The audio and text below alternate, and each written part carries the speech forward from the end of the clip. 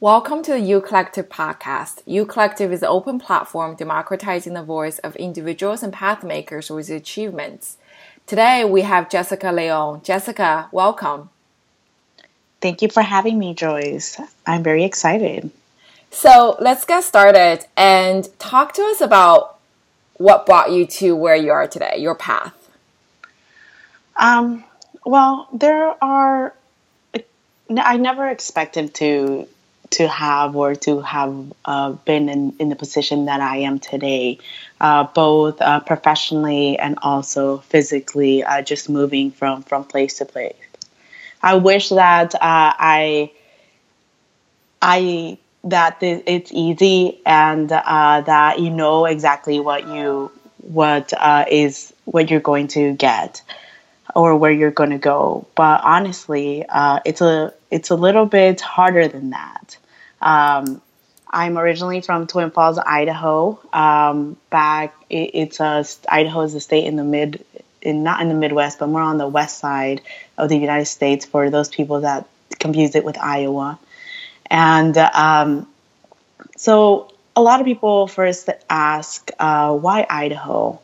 Especially I'm also Latina, so they ask, why are you not from Texas or Arizona? I never met someone that looks like you that is from Idaho. And I like to say that it was a decision that my parents made.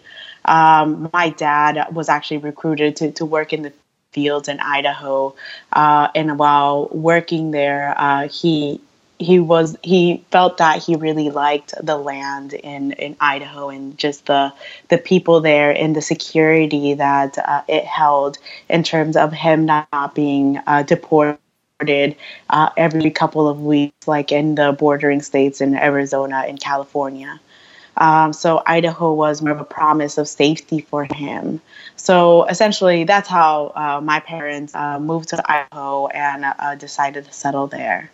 My path then from Idaho to New York was a little bit different. Of course, first, you go to school, your parents push you to do great and to achieve the most. But, because coming from a low-income family and a family of immigrants, they didn't really know the steps of what it took for you to go to college or what was out there. So although, my parents were very supportive on like everything in terms of, yes, go to school, they didn't really provide me with the details or the instructions on how to make my dreams a reality.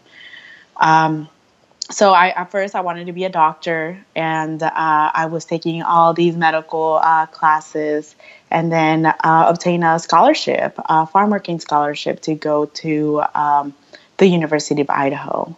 And there at the University of Idaho, I decided to study business, specifically finance and operations management. I really thought that I was going to either open my own business or just do business and pre-med, and hopefully in the future open my own practice as I thought about still pursuing my medical career.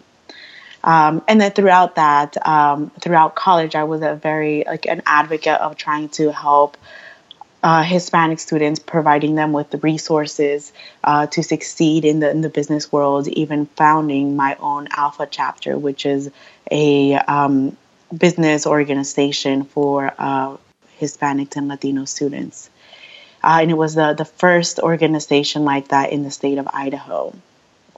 So from there, I would apply to any and all internships possible. The first internship that I got was more on the medical front. So I did an internship in Los Alamos, New Mexico. There I was working in occupational medicine. And in Los Alamos, for those people that don't know, is where the nuclear bomb and the Manhattan Project was created.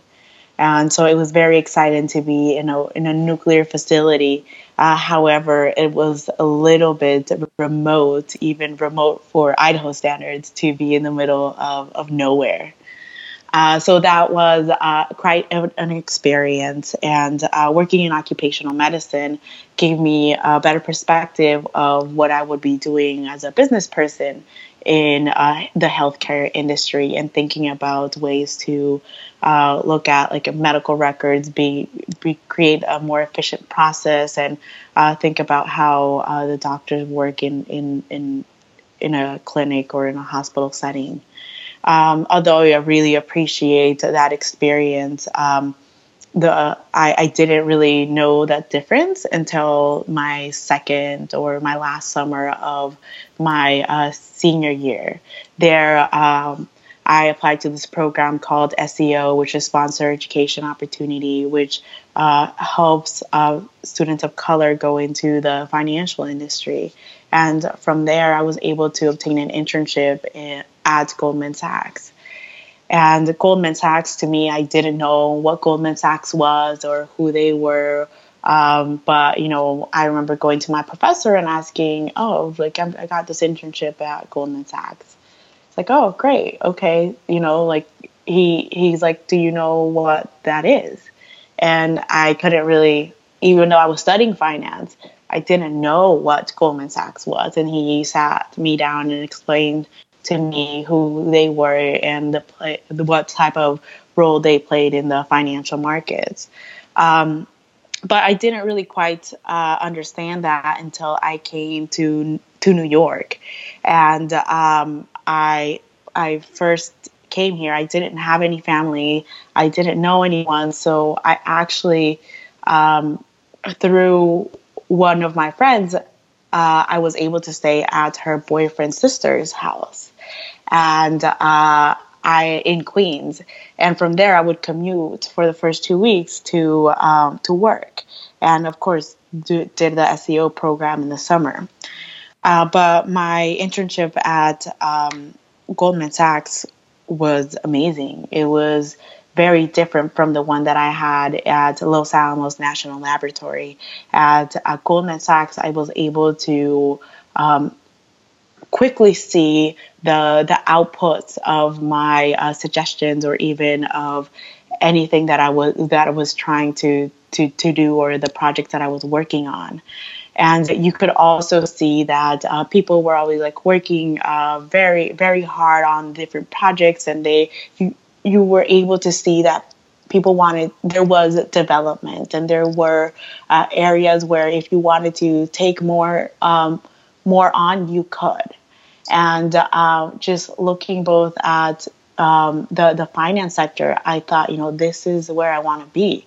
I want to be in a place where it's very dynamic, where I know that there's always something more, and that I'm able to learn different aspects of things. At the same time, I love talking to people. I love just hearing what everyone has to say. And where I wanted to come back and work in New York. So I got a full-time offer to come back, and started working there full-time after I graduated. And I was working in procurement at that point for Goldman, buying renewable energy, and also facilities management services. Then shortly afterwards, I thought about, what procurement meant in the financial spectrum, and how I wanted to be tied more into finance, and then decided to pursue another career. And I had the opportunity to come to Citi, where Citi, I work in community development, and there, I work in analyzing the CRA, which is the Community Reinvestment Act. And the Community Reinvestment Act was put in place in 1977 to ensure that all financial institutions that collected deposits in an area were also investing in the communities that they operate in. And to me, that meshed exactly with what what I wanted to do in the future, and also just my background. And I just love the whole idea of getting private investing and funds into low and moderate income communities to help them and to develop them further. So I know it's a long-winded response to the question, but essentially that has been what my path is so far. And I currently, I'm in a very happy spot, and now I've decided to take up other roles such as getting more involved within my community and seeing how I can give back.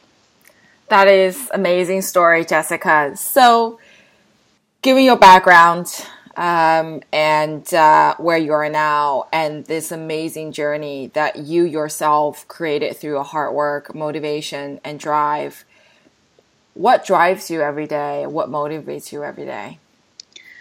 I think my parents do.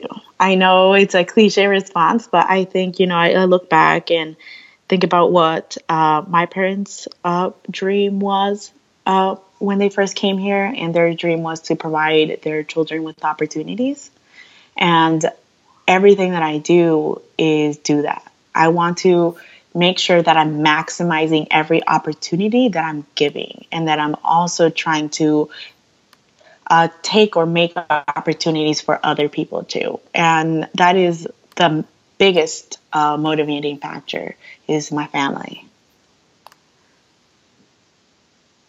And in this journey and seeing what your parents have done and reflecting on who you are today and your journey ahead, how do you define leadership? So I define leadership as someone that is able to inspire you and to unlock something within you that you never thought was there. When someone is able to do that and providing you with the right guidance, that's true leadership. And making sure that they are also empowering you to challenge yourself every point in your life, and for you to be better, not really looking out for themselves, but for you and for your path. I think, for me, when someone is encouraging me to do something and provide me with the resources necessary, and also getting things done, I think the right guidance is necessary. A lot of times we talk about individuals coming from modest backgrounds and really just work their way through challenges and build a future for themselves. Many people talk about finding mentors, or, you mentioned it, finding people who are willing to invest resource or time. How do you find mentors, or how do you identify individuals who are committed to work with you, perhaps along this journey? I think that's a great question. And actually, I was talking to my friend about this earlier today. But I think just being authentic. And a lot of the times, yes, you can go find mentors. Mentors are assigned to you in terms of even in a corporate environment or at school.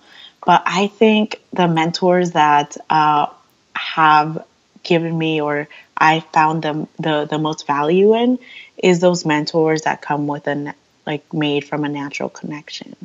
And again, back to being authentic. In order to make that natural connection, you need to really be able to break down into who you are and what is it that you're trying to achieve. And sometimes just someone similar to the leadership is going to believe in you, and they're going to give you the best advice that you can in order for you to achieve your dreams. And for me, I myself like being set in a vulnerable position, and sometimes maybe exposing too much of myself when I'm talking to people. But I think that has worked towards my advantage in order to also get authentic feedback and authentic people in my life that are willing to help me. And as you think about work and what you have done, your work so far, both at Goldman Sachs and at Citibank, all have a dimension of impact and impact in community, impacting the customers that these organizations serve, and you really trying to play a big role in that capacity. How do you find meaning in your work? And to the audience that we have here, when you face a challenge in a professional setting, how do you overcome it? I guess to answer your first question on how do I find impact in my work, well, I think, or value in my work, I feel that I've been lucky to have been working on projects that have had more of a sense of like for the greater good. And I feel that's because every job that I've had was trying to figure out what that greater good was. And to me, like, I don't think I would have selected something that I knew wasn't going to bring me that impact or that fulfillment. So at least right now, in terms of what I'm doing at Citi, I feel that I am providing for the greater good. Of course, it's still a financial institutions, and there's some internal politics that go around. But at the end of the day, I know that someone out there is benefiting from some money that we are giving to organizations to help that community. And I hope that those funds are distributed accordingly to the right people. And although I'm not there physically to do that or to see the progress of that, I know that my work help make that. For my I guess what helps me sleep at night is knowing that someone out there is benefiting from the work that I'm doing.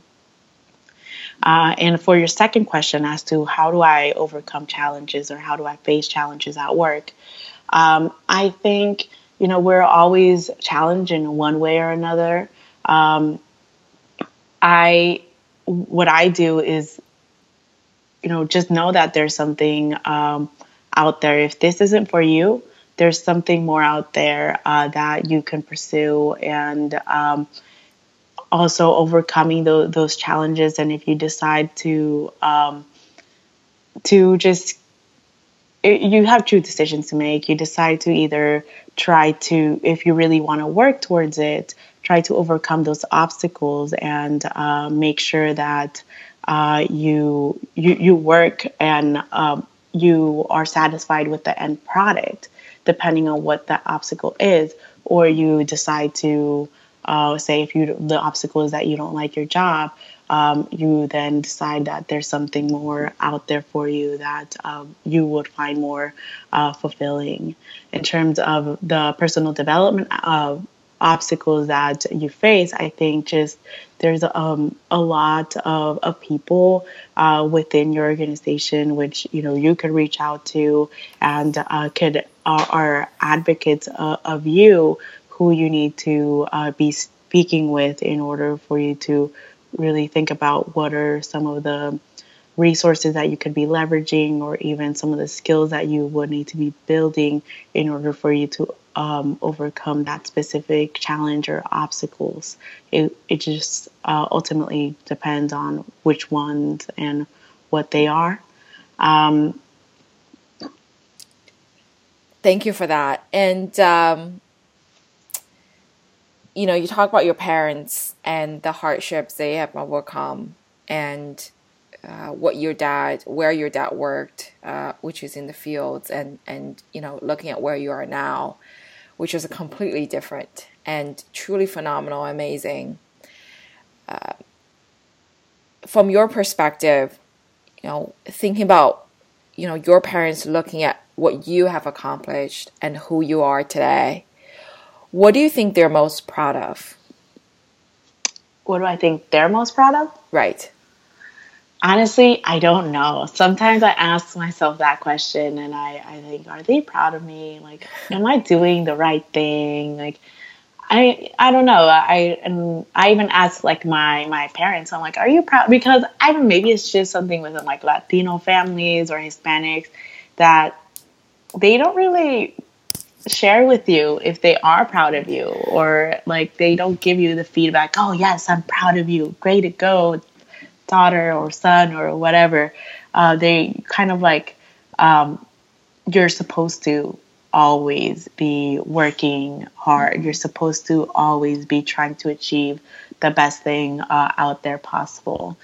But, because I like to hear that because I'm working so hard for them, that I do ask my mom, like, oh, so are you proud of me? Like, are you like, what do you think of, where I'm going? And she does say that she's proud of me.